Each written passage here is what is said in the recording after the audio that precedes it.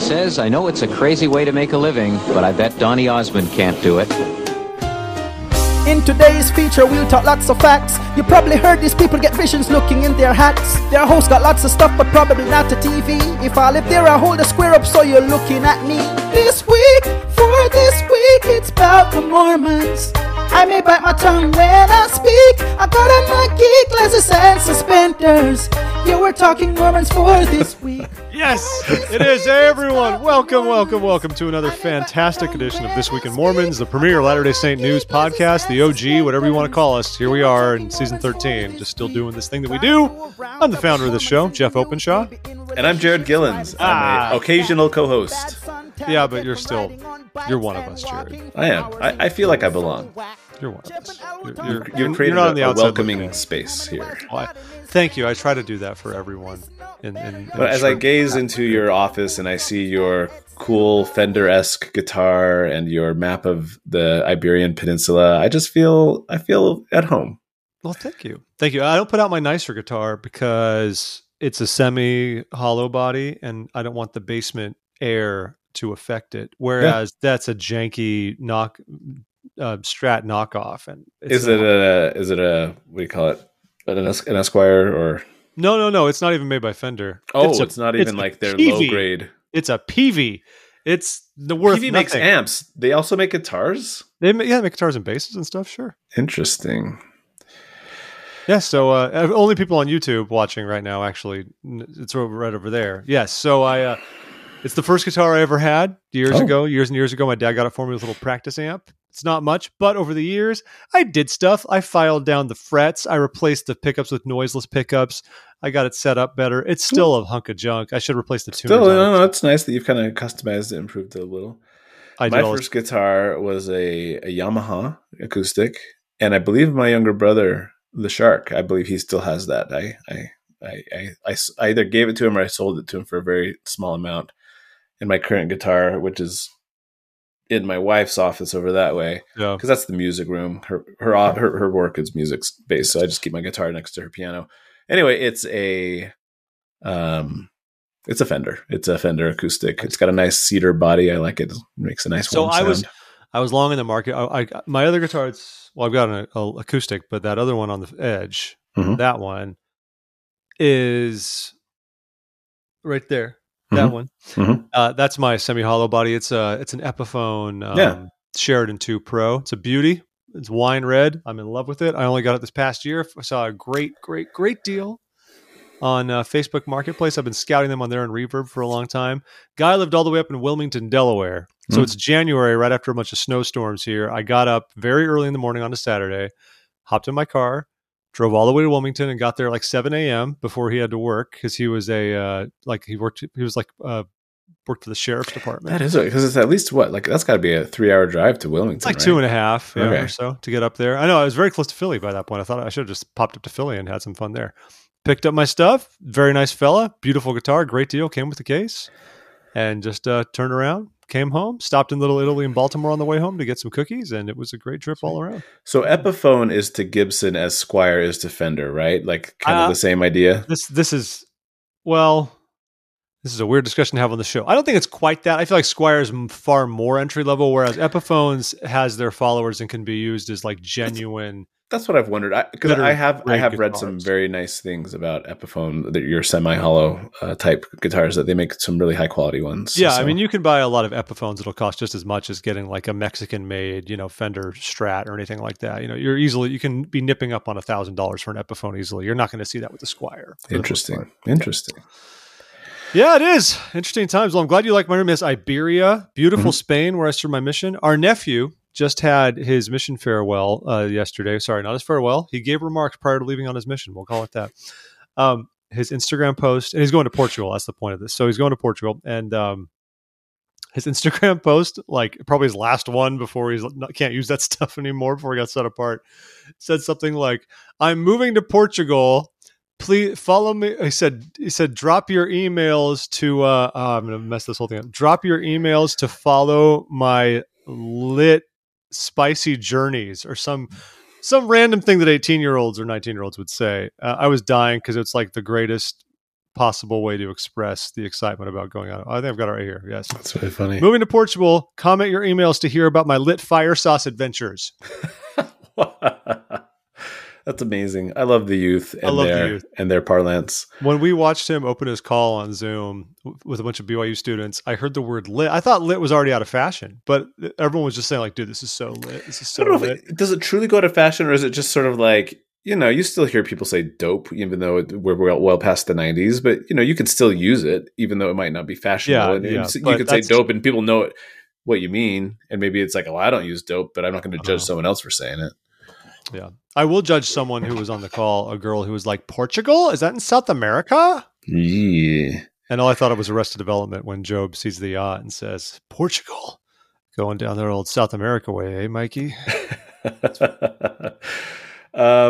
So that's the times, folks. Well, let me give you a quick update. So you've mentioned your surroundings, and I'd just like to point out that I'm sitting here in a shirt that I've had since 1995. Good. And the reason for that is because it's been just sort of a hectic day, and this was the only clean thing that on the top of my drawer that I could find.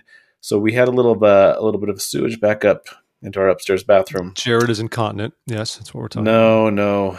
This is actually no. Anyway, so I'll make a long story short, and basically we found out when we really got a plumber out today. We had to stay the night at my wife's aunt's house where we first lived when we moved to Idaho. But we got a plumber out today.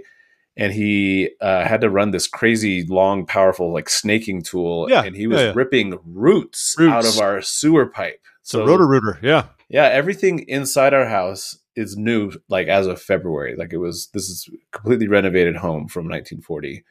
But yeah, once those nice, clean, new PVC pipe hits the outside of the house, you get into like a clay pipe that has seams. And if a pipe has seams and it's been around for 80 years, trees and bushes and such send their roots to try to get at the water. So anyway, I guess there was a buildup of roots, and it was preventing the proper flow of water out to the sewage main in the street. And some of that backed up. So we were able to get that rooted out. And then I guess PSA for our listeners, if you're in a place that's prone to having tree roots invade your sewage pipes, you can buy root killing chemicals that you occasionally pour down your drain, and it'll help keep the root growth to a minimum. So that's what we'll be doing from now on. But yeah, so I've had kind of a weird, hectic day running back and forth between the aunt's house and our house, and getting the plumber here. And yeah, we had to leave like at 10:30 last night to go over to the aunt's house because we're like, well, we can't use any toilets here, so. I feel that pain.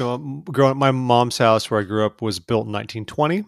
Mm-hmm. And roots have been like an ongoing problem like my whole life. All the time, once we start backing up, call the rooter, gets a snake guy. And yeah, that's been like a pretty consistent part of our life. Is that why they call it a roto-rooter? Because it spins and grabs the roots? Uh-huh. I never made that connection. Yep. I remember that guy going out there, and then there's that feeder, that exhaust pipe tube and the roof, and he just feed it down there, and just next thing you know, he's just pulling up all this stuff. And that's crazy. That's what happens. So this is why everyone tuned in to learn about guitars and roto-rooting. And sewage backups and how to prevent them. Also, you might be tuning in because in case you somehow missed it, I would say this is one of the bigger stories of the year that we can talk about this week. I mean, a lot of things have happened. As far as church news, Mormon history news goes, for sure. Yes. As far as personal news, well, I mean, I told you about my guitar and everything's coming up aces for me. But as far as church news goes, you might have seen that allegedly, purportedly, however we want to say it, a photo has surfaced that is supposed to be of actual Joseph Smith. And for so many years, we've often wondered if a photo exists of the prophet Joseph. None has ever surfaced that's been authenticated. You know, you even see a picture. It was funny, like my kids tonight, we're looking at the Doctrine and Covenants for Kids, book. And the back of it shows the prophets up to President Hinckley. Even though we bought it well after 2008 when he passed away, they never even bothered like adding President Monson to it when it was still in publication. But there's photographs of every single prophet from Brigham Young on, but not of the prophet Joseph, because it was just right before that when daguerreotypes were becoming a thing, right? He died in 1844. I was right on the cusp of photography becoming more more prominent. Right, but then we come up with these like, well, it's possible because we do have an actual photograph of like the Nabu temple, right? And so, and things like that. And so we know that at that time in that area, photography technology was available. And so it was nascent at the time, right? For sure.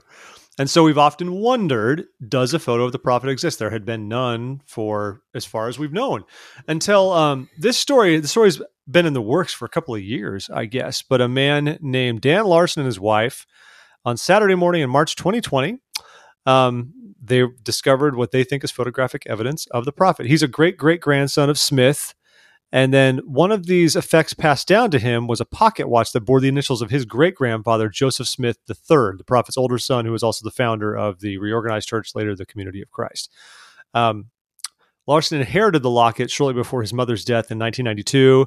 Its finial was bent. He couldn't open it, so he just kind of put it away.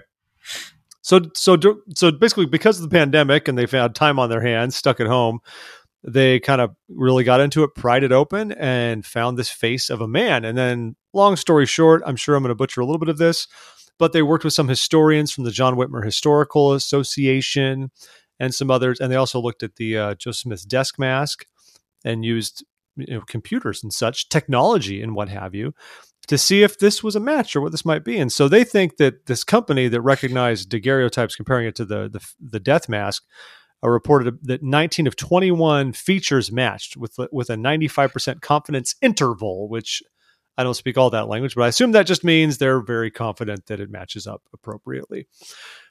So it took a long time to do this, and I don't think I'm cutting out too much extraneous detail, even though it's a pretty long article from Jana Reese that first started kind of talking about this.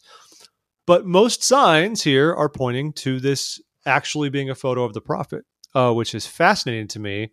I mean, I think the first thing you ask compared to the classic portrait of him, and this is, do you think they match? Do you think it works, Jared? I mean, what's your do I?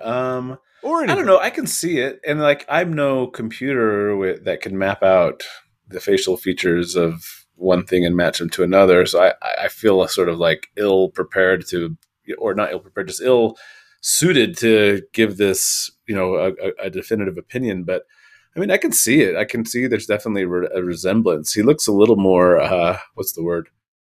Brutish, maybe, which makes sense. He had a frontier life. He had a hard life, being chased around and tarred and feathered and etc. And so he looks a little more rough, I guess, than I had kind of anticipated, especially with the portraits that kind of give him a nice cherubic kind of roundish face. I'd say cherubic's actually a good way to look at it, to describe, I think, most of the depictions of the prophet. That's the perfect word. Like if you say, okay, well, take away the idealism of 19th century portraiture and add in the realities of frontier life and a rougher frontier life than most pioneers and people of that era had, then yeah, I could see it. What do you think? I mean, I think I do agree. The photo is someone who looks almost a little more like, square jawed, a little bit rougher, as you say. Some things are funny too, because his hair also seems to be almost a different style, the way it is, than a lot of the depictions have. Although he does have kind of that little side tuft thing. He's got the side tuft thing, but it almost looks like he's got it kind of down the middle, then like a nice little oiled part over. But that's just hair. That's fine. But like I've looked at his death mask and looking at it, some things are interesting to me because it's like I can see it, but then at the same time, like some things I don't quite see. Like it seems to me like his nose and some of his features still look in the death mask a little bit more like some of the paintings depict him, and the differences there.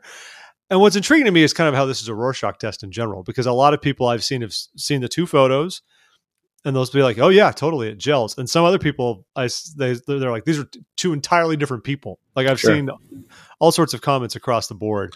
Well, I've seen some people and they'll put up, because especially if you go to the Church Museum, generally they display Joseph's death mask right next to Hiram's.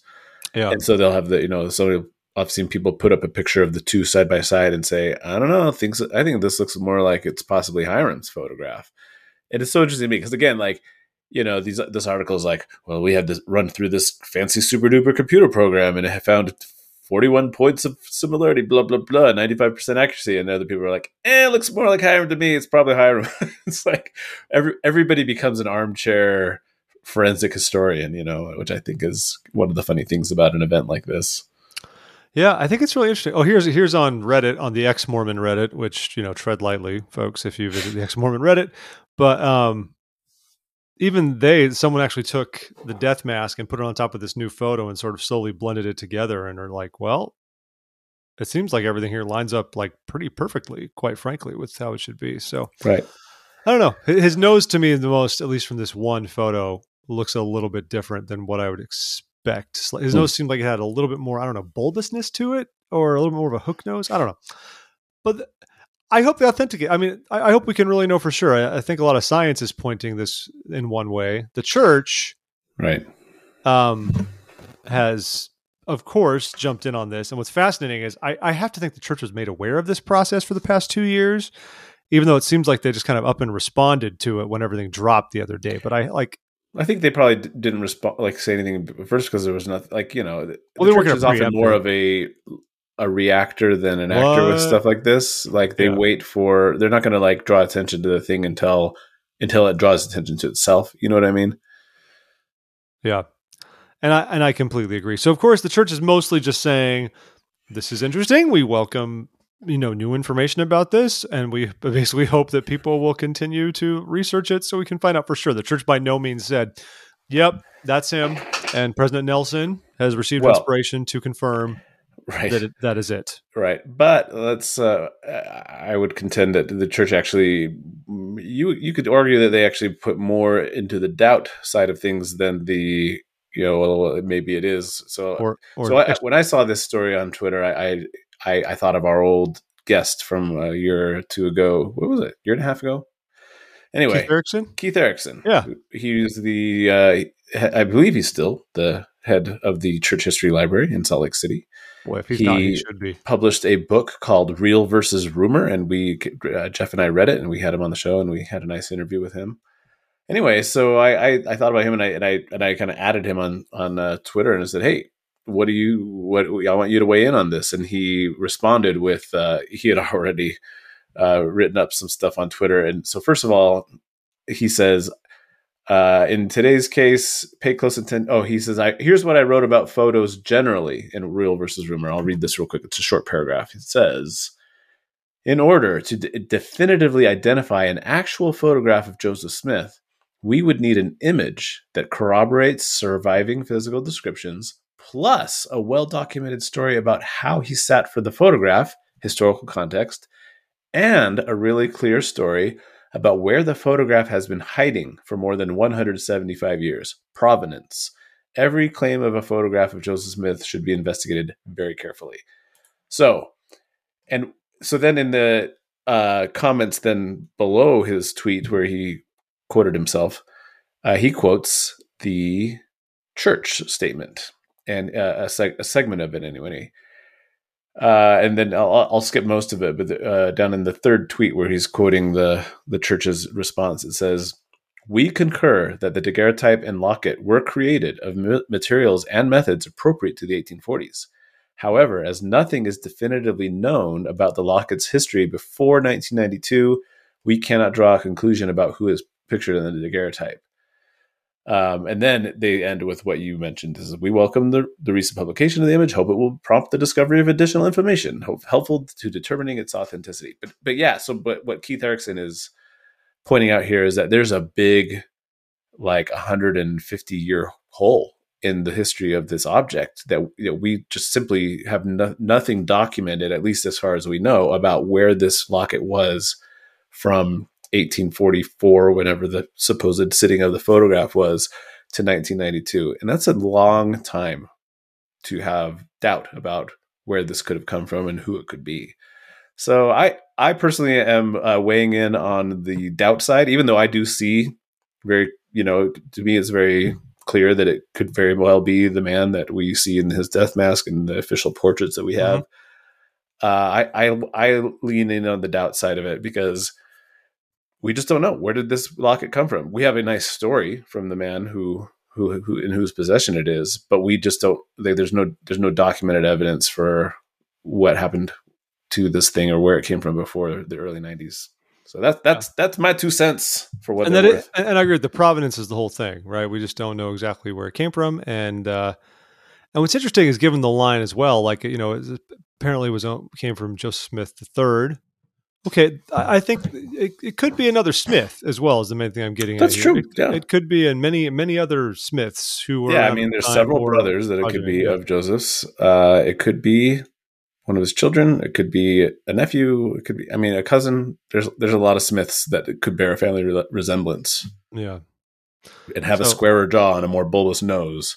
Yeah, well, a less bulbous nose. So I think the more bulbous nose is the picture. Yeah, I think he's got a bit more of a clearly defined nose in the picture. Looks like a bit more of a hunk, And you were saying before we recorded, people were almost like disappointed. Like, is it like, what were you saying? Like, so some people were like, well, do you think this is like more attractive than the official portrait we have, or less so? And I was just like, why are people debating on Twitter if this is hot or not? It is absolutely more attractive. I believe the photo is more attractive. Mm-hmm. You could see him out on the farm splitting rails. I could see him out there playing that stick pull and stuff like that. The cherub, as you said, less so. But this, oh yeah, this man's not to be trifled with. It's a frontier man's man. Here's one question for you. You can't tell in the photo for sure, but the man looks reasonably chiseled in his face. Sure. Joseph Smith, we know he put on a few pounds near the end of his life compared to as people do when they get to their 40s. People do. I guess he was 39, still. But still, all we can see is like that's one photo from one angle. There's not a lot you can ascertain. But from that look, I don't see someone in the picture who looks particularly like there's a lot of like excess body fat going on, but it's extremely hard to tell. People put on, there's different body types. Maybe he just had a little bit around the belly. Maybe his thighs got a little chunky. You just don't know how people put on weight. Thighs. I hope it all goes to his thighs. Yeah. It's like, who knows? Every time I eat funeral potatoes, Emma. Straight to the thighs. Yeah. Well, we're going to keep an eye on this. Who knows what'll happen? This story might exist, or this might be all we hear about. I would love to be like, for my skepticism to be washed away by further documentation of where this thing has been and where it's come from. And like he says, also we have no well documented story about the historical context of him sitting for a photograph, and that's not terribly surprising because we know from other readings and such that he was he tried to keep a journal a few times. He was a bad personal record keeper. He was very bad. Most of our records of Joseph come from Wilford Woodruff, like being a really copious note taker in meetings and things like that. And so, or like stories, orally transmitted later on. And so it's not surprising that we don't have a journal entry from him saying, sat for a daguerreotype today. What an interesting technology this is.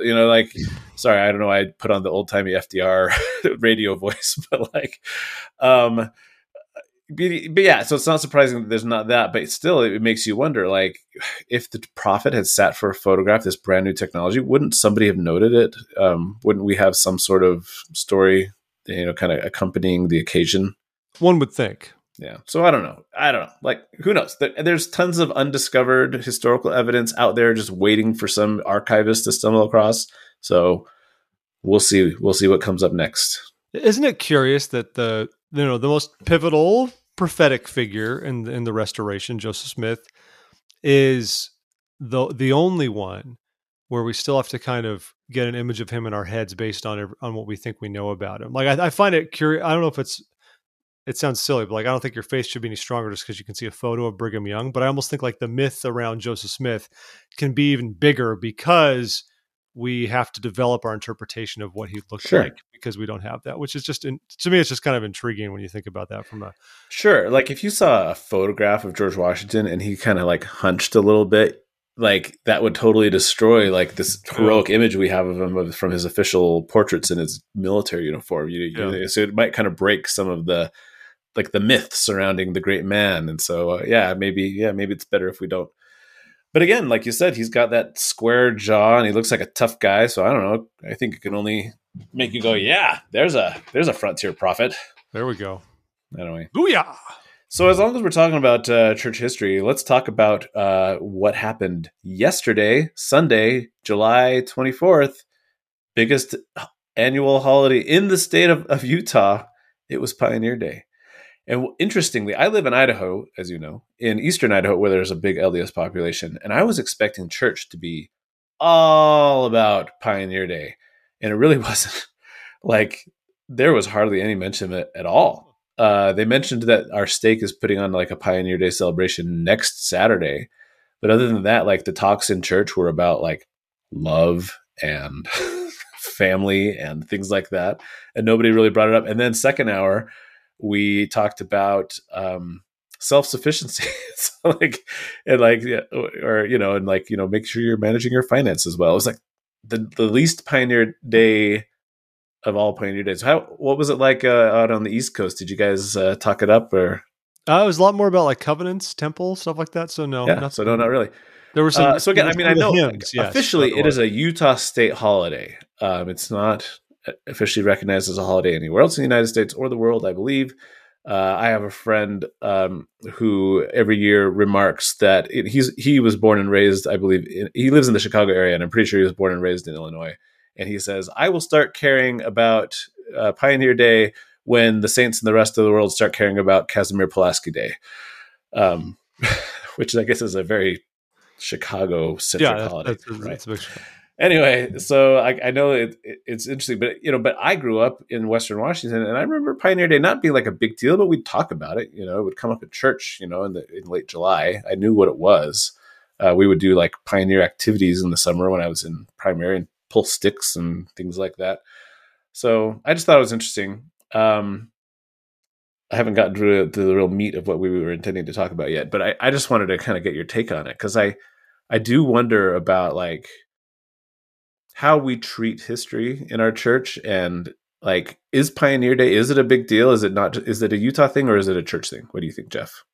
So I think specifically Pioneer Day is a Latter-day Saint holiday, even though it is a Utah state holiday, because it ostensibly celebrates just the founding of the state, the settling of the state. But let's because the settling of the state by those of European descent. Okay, the settling of the state and the creation of Utah. I get why they say that, but I think it's intrinsically tied to the church. How could it not be? Yeah. And so in that sense, I almost feel like it should be. I mean, think about it. It's a civic holiday, but you always have, like, you had Gene B. Bingham was the Grand Marshal in the Days of 47 parade over the weekend, which is cool. What a cool note to go out on when you're the soon to be the erstwhile Relief Society General President. What a great honor. But it's typically like church leaders are the ones who head up as far as I'm aware, the Days of 47 parade is handled at a civic level in terms of funding and organization. I don't think it's church groups getting permits to do it. I think it's like at a civic level. I'm pretty sure. But so in that sense, I feel like we should focus on it being more of a church thing and less of a civic thing. And I think but with that means it's more justifiable to make it a bigger thing around the world. I think we try to make Pioneer Day a thing globally. Mm-hmm.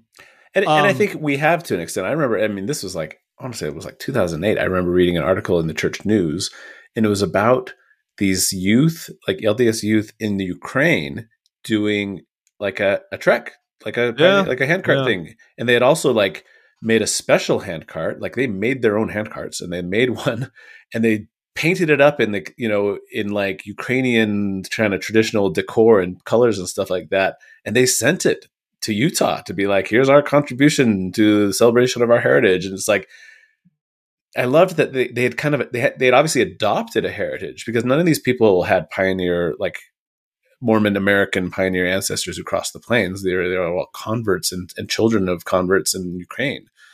And yet they felt like pioneers and people pushing the handcarts was a part of their own heritage. And I thought that was kind of interesting. And I brought it up. I was in my grad program in history at the time, and I brought it up in a class because somebody had made an argument specifically that you can't like adopt heritage. You can't adopt like cultural heritage. And I was like, well, there's evidence that you can. So and then and heck, even theologically, aren't we all adopted, like as far as like seed of Abraham and all that kind of stuff? Sure. That's a whole other thing too, right? Yeah, we can adopt all kinds of things.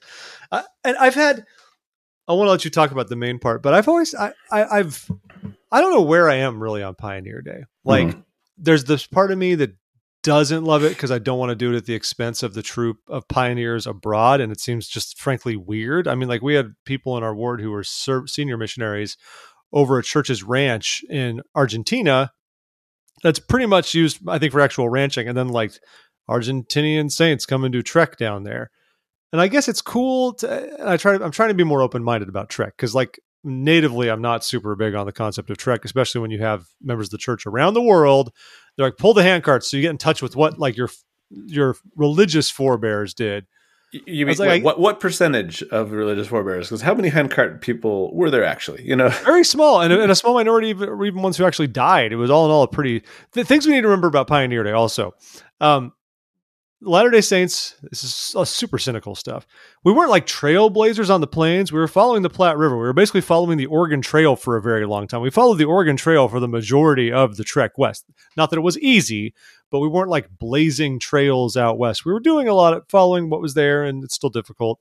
And only kind of near the very end did we actually break off from even a trail the Donner Party had taken care of to break off and go to Emigration Canyon. So these are things, it's like, I don't want to disparage what we went through because obviously there was great suffering and risk and sacrifice and all sorts of things associated with what the Mormon pioneers did.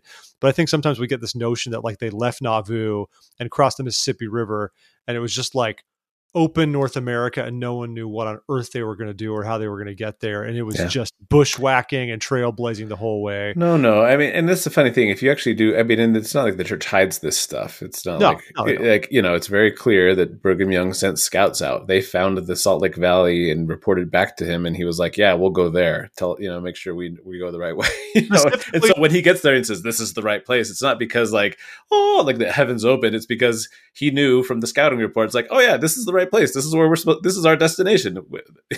So, and don't forget, they were also fleeing America, folks. I believe. Right. That was the thing I wanted to bring up before we delved into the links that you had sent me, because I just thought I saw the guy who conducted the music in our sacrament meeting. He was wearing an American flag tie, and I saw other like kind of displays of like kind of patriotic colors and things, and I was like, when did Pioneer Day become like a patriotic holiday? Because we know now from the Council of 50 Minutes that Joseph was very intent on just ditching the country because the Constitution had failed.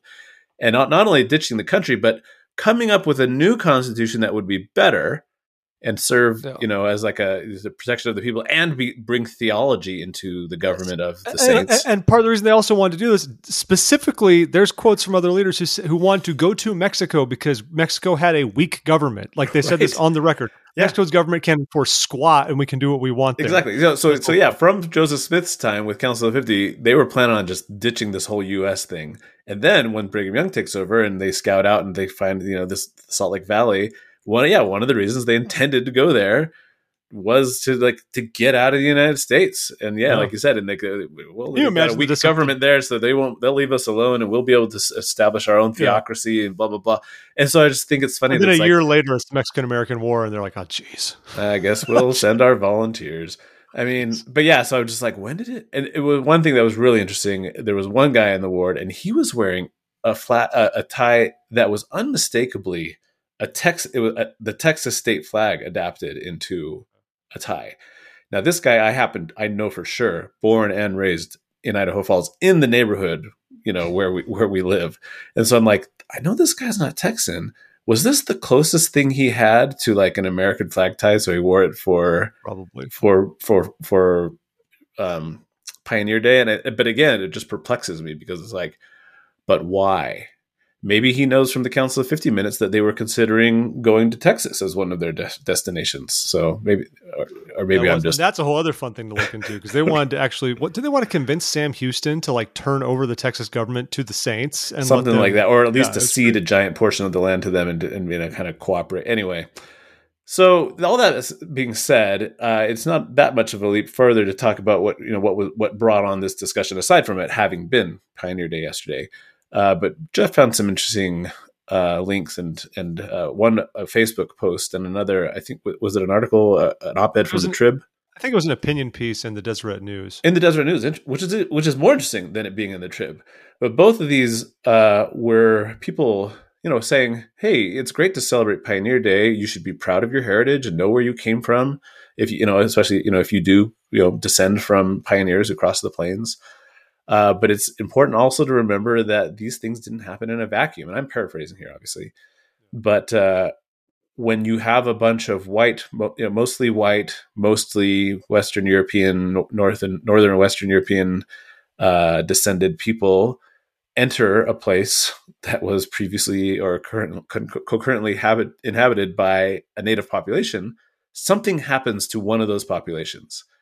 And the fact that we continue to have predominantly white, predominantly North and Western European descended people inhabiting that place, the Utah.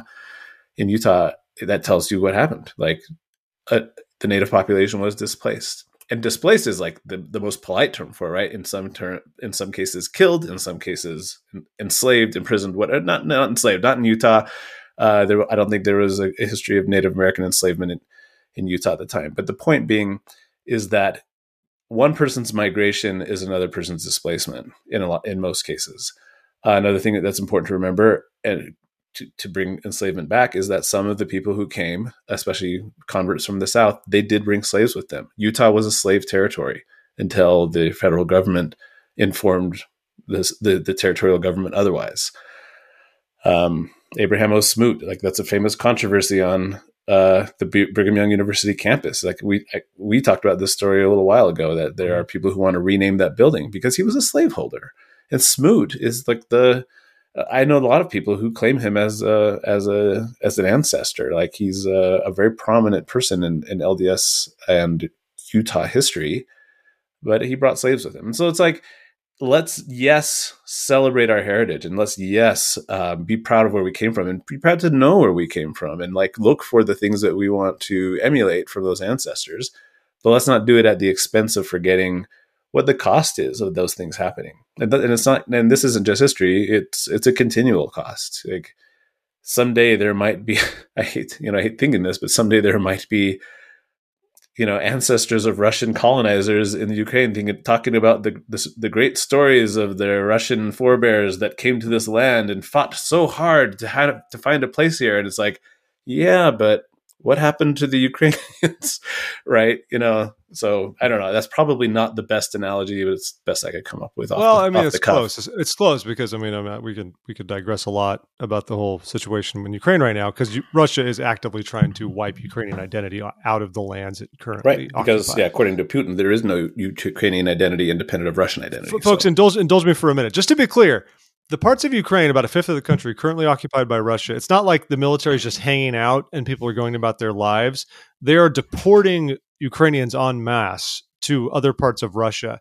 They have changed the currency. They are changing school curriculum. They are completely wiping out Ukrainian identity, and that is the goal. This is textbook. I mean, this is what you do when you try to colonize something. There's a reason why most Irish people don't speak Irish. It's because you take away their language, you take away their all the things so that you can create a new identity among the people that you're conquesting. And it is textbook. Like I've been reading a book, everyone should read it, by the way, called Bloodlands, and it's about Europe kind of between Hitler and Stalin, like everything going on in the interwar period leading up through World War II and all of that, and everything you're seeing that they did back then to try to like completely destroy the concept of Polish nationhood, for example. Right.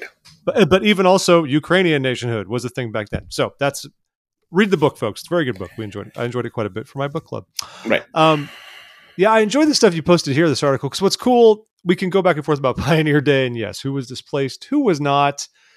How weird is it that we have a civic thing where we have like floats about like the Taylorsville Temple or part of the Days of 47 parade?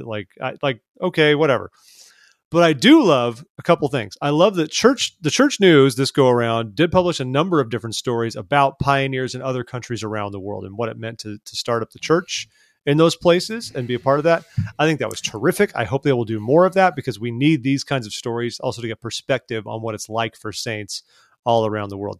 And I'm not going to read through all of them now. Some were big feature pieces on one particular person or a couple of people in one country, or some are like this one I found that just kind of checks off in alphabetical order every European country and has a couple of paragraphs about each and what the history is of the saints there and the people who kind of helped the church get somewhere in these countries, right? And the church in Europe has a very different history because so many saints converted back in the early days, but then they came to North America to help strengthen the church where it was at the time, right? And so as a result, Europe today is not heavily Latter-day Saint. It might have been, but then the church itself might not have survived, so who knows? But those are cool to read about. And I'm also loving though these new statues that went up right over at this is the Place Heritage Park over there near Emigration Canyon. This is a big deal. I mean, they added 3 statues celebrating Black pioneers. This is a Black Pioneer Monument, and you have I'm going to get them all wrong, but you've got J. Manning James, of course, Green Flake, who was a slave and came over, and then the brothers Hark Wales and Oscar Smith, who were part of the vanguard who entered Emigration Canyon in the first place, the first group who came in 1847. And they've got some beautiful large statues of all of them, as well as some monoliths, I'm going to call it. What do we call it? Just that they have writing about them behind them on giant slabs. I'm going to call them monoliths, so it sounds creepy and mysterious. So it invokes images of 2001. Yeah, something like that. This is great, and they dedicated this over the weekend in celebration of Pioneer Day. Had a lot of dignitaries and people who have been involved in telling these stories, like the director of Jane and Emma film, as well as Mally Bonner, who did His Name is Green Flake. These are stories that need to be told. And I'm thrilled the church, however late, who cares, like that they've put these statues up there and they're now part of the Heritage Park that we have that celebrates this entire entry into the valley. Awesome that they did this. Very happy about that. Yeah, I think it's great. I hope that this is a trend that continues, that we keep on seeing more of this acknowledgement of diversity, even though, I mean, again, as we've said, like the majority of these people were white, North and Western European descended people, but that doesn't mean there weren't diverse converts and people, who joined in this movement. Black people, Native American people, for sure. Like there definitely was some, there was this peppering in of other cultures and other peoples, and I love recognizing that as part of our history and making sure that it's. I think part of this too is by embracing, even though it's a minority of converts, but embracing it and emphasizing it, I think it's an effort to make the church continue to be a more and more welcoming place for diverse peoples in the present, So anyway, I like it. I think it's good. It is cool. Another story folks, you should read if you get a chance. LDS Living ran another one of these stories. A firsthand account by Kendra Bybee, she's a pioneer because she was the first Black sister missionary called to serve a mission in our day. That's really interesting. My wife's family counts many Bybees among their their ancestors, and so I wonder if there's any kind of connection to my wife's family's Bybee name and this sister. So the funny thing is, there's a photo of her. She went up serving in Brazil, and she's standing right next to a certain elder Ulysses Soares, who served his mission at the same time, and awesome. Sister Soares. So I think, did the Soareses, was that a mission romance? Did they come out of that? Is that where it? I don't know, but if so, I have no judgment. No, there's no judgment. I've got friends who got married post mission. I know they weren't doing anything stupid during the mission. That's fine. You meet somebody cool and you follow up. Good for you. Yeah. Good for you. One last thing, real quick. I think it's one last thing, at least that I wanted to throw in here while we were on a church history topic, was you found this great LDS Living article of 12 things you didn't know about the Work and the Glory, because the Work and the Glory is still relevant, I guess. It's a huge part of the zeitgeist, Jared, because I'm talking about it. So I want to really quickly just wax personal, as I have and always do. So I remember when I started reading these books, I think I read 4 of them, and I just didn't continue. But I started, I think, in like 9th grade. So this is like 1994-ish, maybe 95. And I remember doing like a book report in class where I actually acted and portrayed the prophet Joseph Smith myself and gave the book report in persona as Joseph. I'm pretty sure everybody loved it and remembers it to this day. It was probably the best book report ever given at Rose Hill Junior High. And they all joined the church in Redmond, Washington. As a result. Yeah. Mm-hmm. Anyway, so I remember when everybody was talking about the Work of the Glory. Remember, I actually forgot the article, the listicle, talked a little bit about the films that were made, and I had honestly forgotten that they had made some films of the books.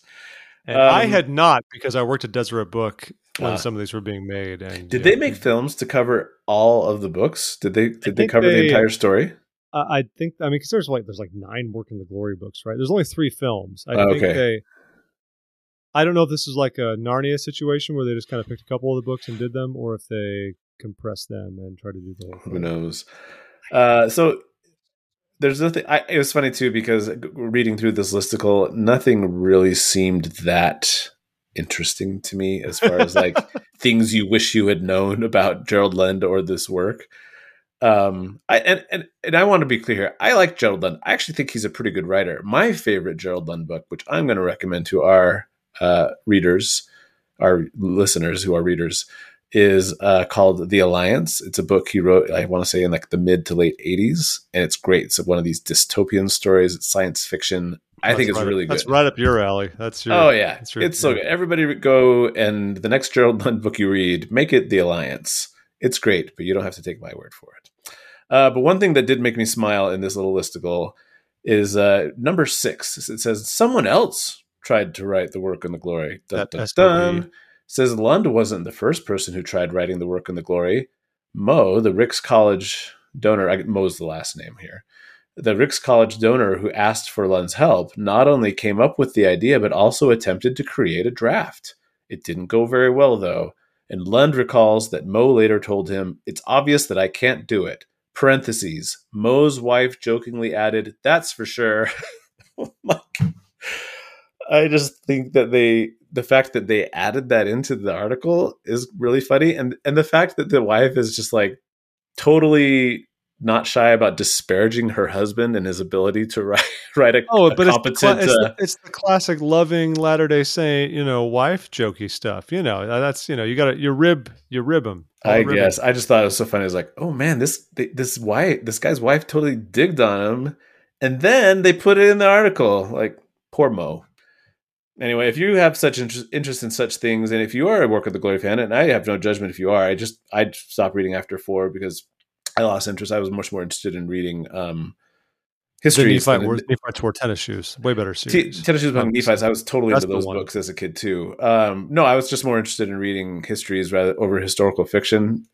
That's the person I grew into, as attested to the fact that I then went on and did a master's in history. But my point is, if you like Gerald Lund as an author, as I do, and if you like the Work of the Glory specifically, check out this listicle from LDS Living. You might find it more interesting than I did.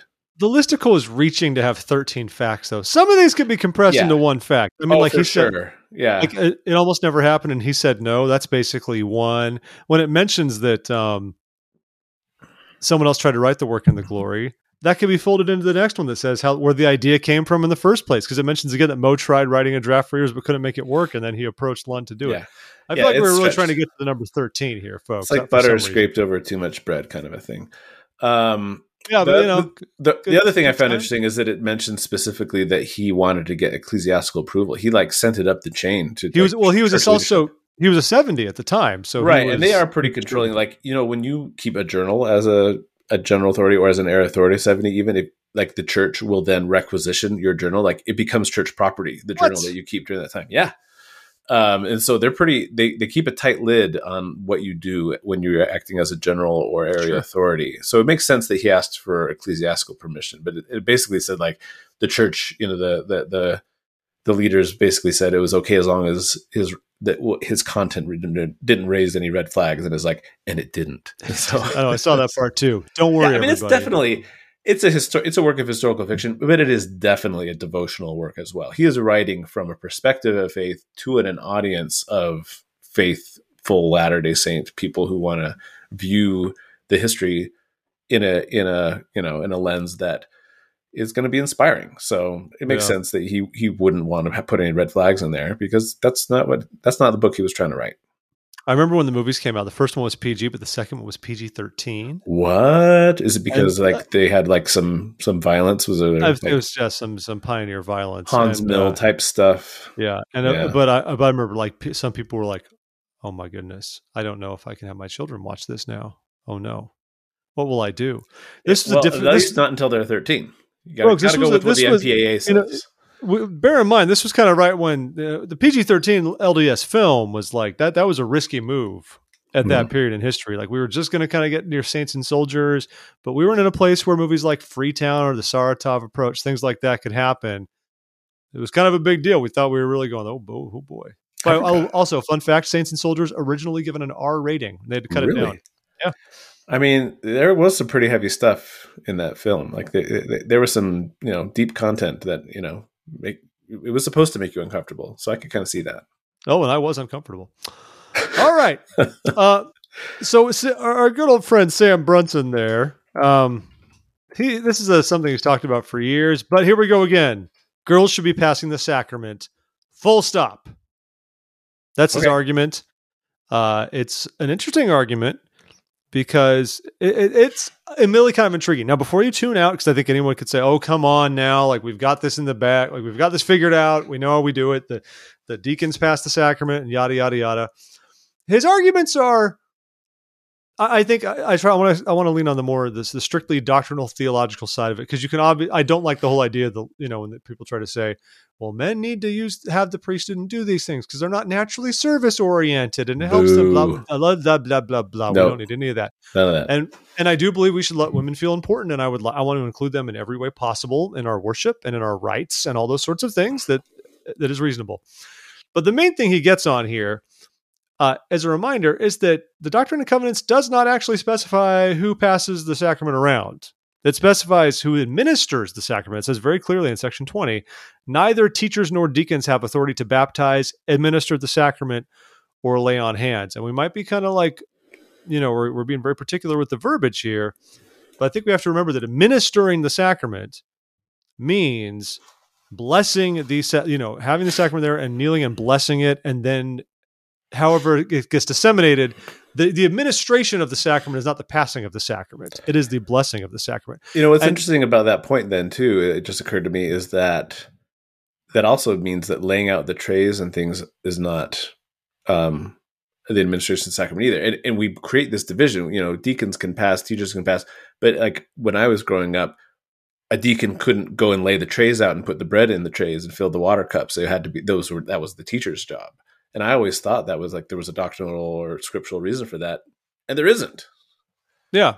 So how did we get there? That's what I want to know. Then how did we get to this place where we have outlined those duties specifically for teachers and deacons, and that we treat it? I mean, I don't want to be too irreverent here, but we treat it as gospel. I mean, I grew up in the same thing. Like we read stuff like this is what you can do as a deacon. You can pass the sacrament once you become a teacher.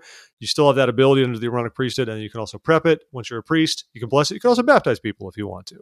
Yada, yada. The priest stuff is a little more laid out. Obviously, it's right there in the scriptures. But where did we develop this mindset for the other offices within the priesthood? As far as I don't know, especially since if you think about it, like once, so the priests are up there and they bless it, and then they hand it across to the table to teachers and deacons who then pass it.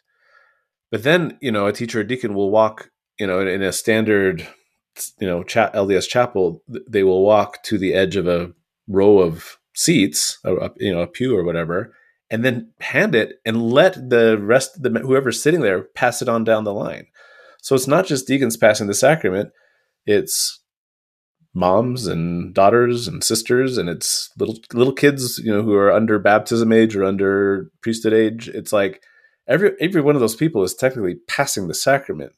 And so, I mean, if there really was a strict requirement that it had to be a priesthood holder, that it had to be a deacon, teacher, priest, etc., then we would leave every other row blank, empty, so that they could hold on to the tray as they walked down the line. So obviously, yeah, there's leeway in there that we're not exploiting or haven't exploited for whatever reason. Like you said, that's a good question about how it came to be. I'm sure there are people who know that better, archivists and people who have read into the histories of how it came to be, that because there's not even a scriptural justification for there is for receiving the priesthood. No, because we made it so that there's no minimum age for receiving the priesthood, as evidenced by the fact that within the last couple of years we made it so that 11-year-olds can receive it.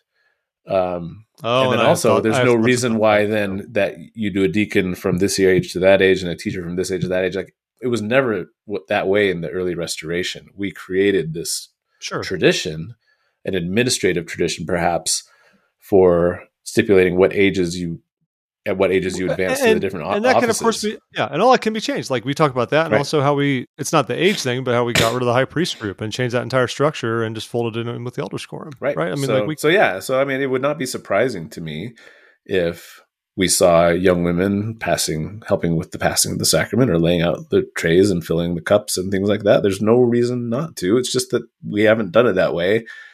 And as far as I know, aside from strongly worded blog posts from people I respect, like Sam Brunson, I think he's got a good mind. But beyond, his types of blog posts, we haven't seen a reason for that to change coming down from leadership or coming up from the ranks.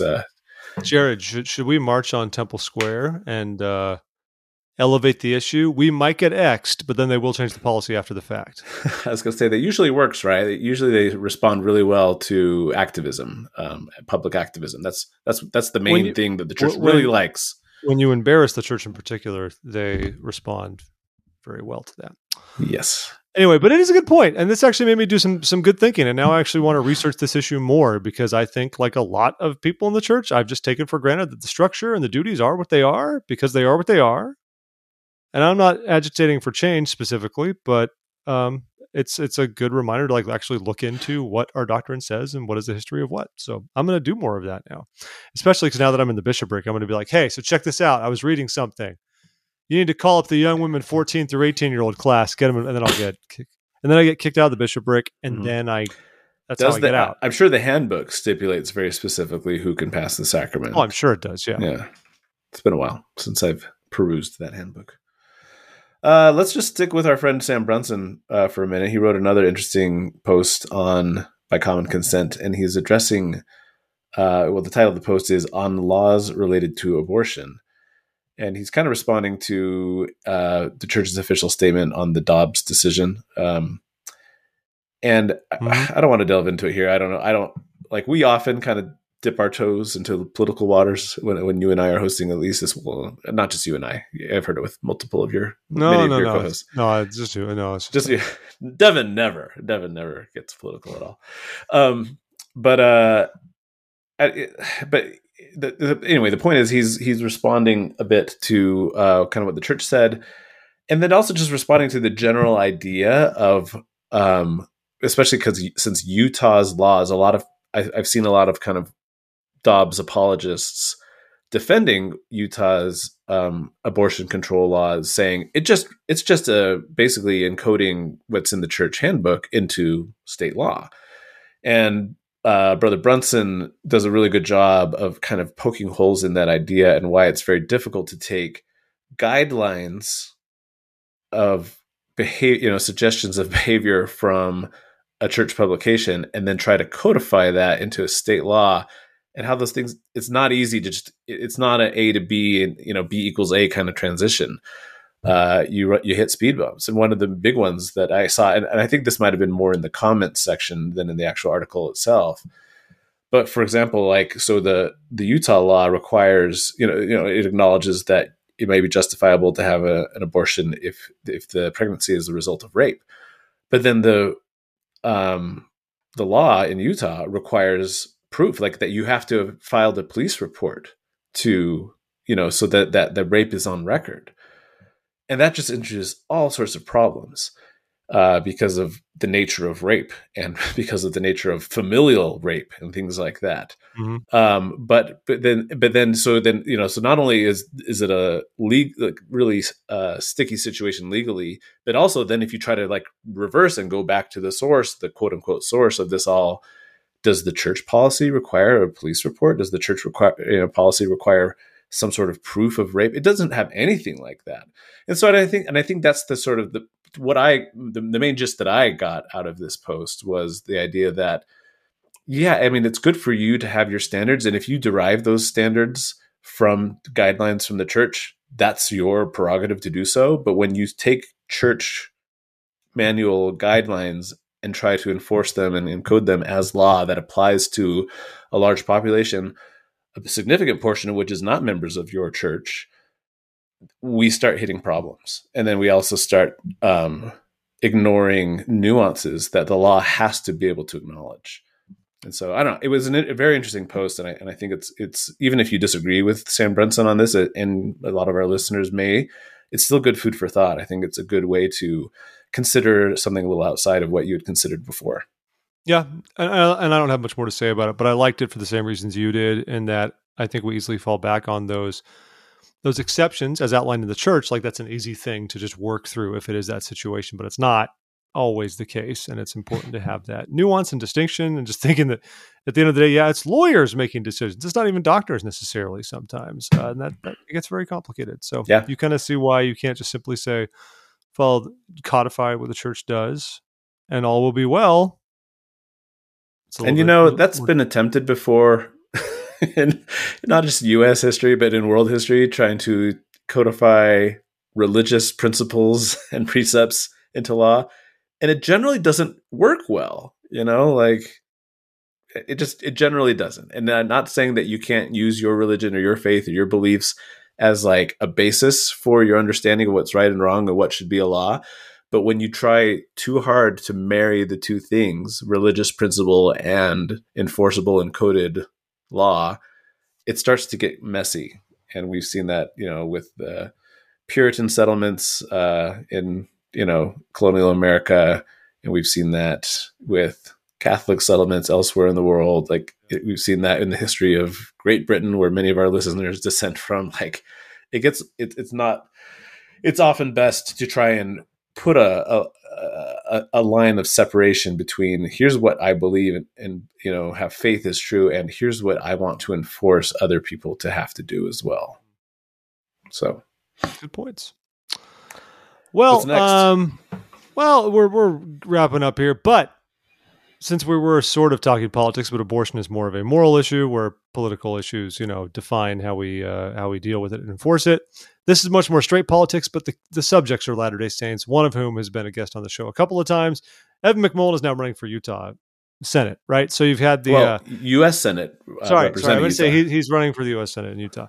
So the Republicans got their whole primary thing out of the way, and Mike Lee still prevailed. So they tried to out-primary him, didn't really go anywhere, but he did. Becky Edwards did pretty well. But now this is the big show here, because Evan McMullin is running as an independent. He always was. He was sitting out the Republican primary. He I think, felt that was not a good use of his time. And, of course, he's built up his political profile in the past 6 years or so since we first spoke to him, and he ran for president against one Donald John Trump. And so, anyway, straight politics, but I think it's fascinating just with the context of what goes on in Utah, what plays well in Utah. And I am surprised that they said if the election were held today, according to a poll, Evan McMullin is within 5 points of Mike Lee, who's still winning, but 5 points is getting close. The margin of error was 3.46 points. So you're getting close to that. So that's actually better than I expected. I almost think so much of this stuff is just it's the show, it's the drama, it's what the media loves to report on because it's interesting. But at the end of the day, Mike Lee's still going to get like 70% of the vote. I kind of expect that kind of thing. So this is interesting at the very least to see what's happening there. And Mike Lee's disapproval rating is higher than his approval rating. We're not endorsing anyone one way or the other, but I think it's fascinating to watch who really are two conservatives going after each other, one of whom just thinks the other one has sold out. And he's just saying, I'm still going to be a conservative and caucus with them. I'm just not going to do the same things Mike Lee did. McMullin's presenting himself as a conservative alternative without the baggage, more or less. And so it's just kind of fascinating to watch. Yeah. Well, it's interesting because it's kind of, new candidate, same rhetoric in a lot of ways, because, everyone's talking, especially on the conservative side of things, you get this idea of the principled conservative, that we're going back to principles. And that's kind of what Evan McMullin's line is. It's just that the principles he's advocating for are, I think, a little different from what Mike Lee would say his principles are. I think they do, from what I have been able to see, I think they do have different ideas of what being conservative means. I think that's probably true. Yeah. But the whole idea of I'm the principled conservative, that is not a new take when you're running not for a seat in Utah, Arizona, Idaho, Indiana, Texas, etc. Yeah. So I'll be curious to see what happens. And I remember back in 2016 when McMullin ran, he took a sizable share. If all of the McMullin votes had gone to Hillary would have won Utah over Trump instead. Which was interesting. Which is interesting. Yeah. So it's curious to follow this. a little more strictly on what appeals to Latter-day Saints, I think some of McMullen's political ads have been very interesting. Like one shows him right now with his wife talking about how they're raising their kids to have good values and we need to bring values back to the Senate and all that kind of stuff. It's just, Evan only got married like last year and he married a woman who already had kids. That's great for them. I'm never knocking anyone regardless of their situation, right. But it is the way it plays. It almost seems like here I am, Evan and my wife and the children we have made together and been raising since birth and the values we've given them. Right.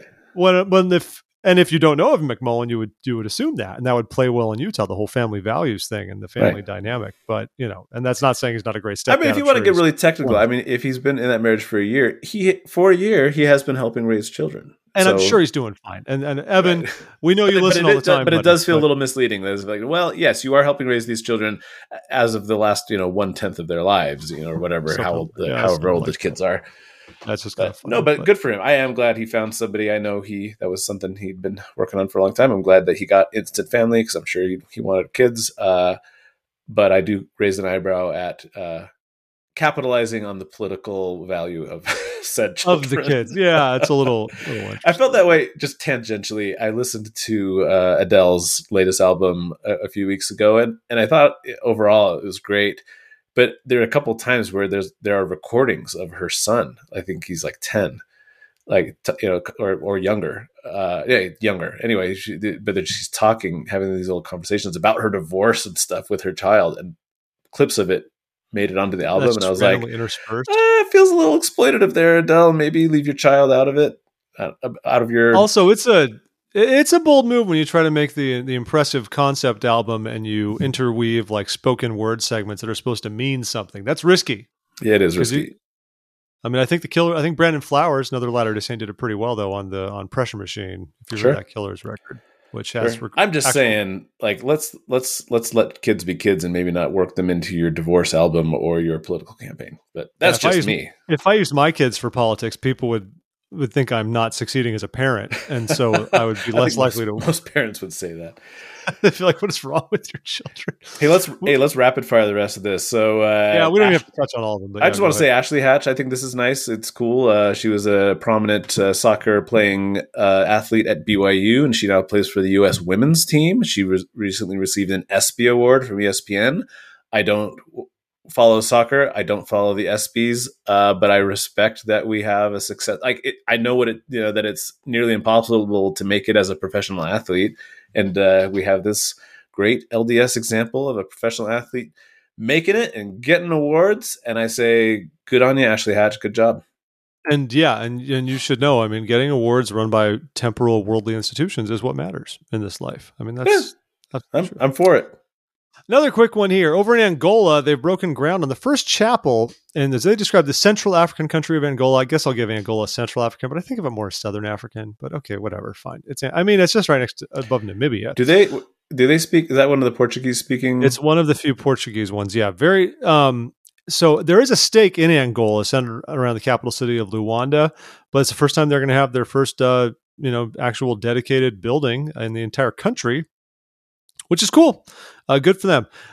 Angola has a difficult history, lengthy civil war. I believe they still have like a sickle and a machine gun on their flag as part of their flag. I believe that's true. Yeah. Memory serves.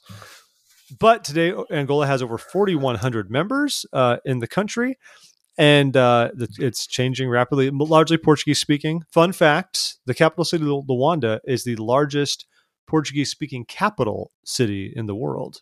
Interesting. It's got more people than Brasilia in Brazil, for example. I doubt it has more people than Sao Paulo. The old Sao Paulo's pretty highly populated. But that's still pretty impressive. And Luanda, Angola's got a lot of its money coming in from petroleum reserves right now. Luanda is one of the most expensive cities in the world for expats. And I always appreciate that, I don't know, just like the contrast that draws, because you assume like, yeah, if I had to go work and I was living in a country in Southern Africa, it's going to be fine. But in all reality, it's going to be extremely expensive for you to live there for a number of reasons as an expat. So that's really interesting. But pretty cool for the Saints there. And they're supposed to have it completed by about a year from now, next summer. And then continuing with rapid fire news out of Africa. In South Africa, there is a youth center, and this is interesting because our story was about Stake Center, but now this is more of a municipal, I think, type building. It's called the Zansi Youth in Business Center in Pietermaritzburg. In South Africa. That's definitely the native Zulu-based languages. Yeah. Well, in South Africa's province of KwaZulu-Natal. So that sounds okay. So that part's legit. The other part sounds a little bit more like African. Anyway, the point is there is this great youth center that's supposed to be helping educate youth and help them kind of get a leg up and elevate themselves through learning more about business and developing themselves professionally. And it was severely damaged in a hailstorm, and the church stepped in and has helped to repair the roof of that youth center.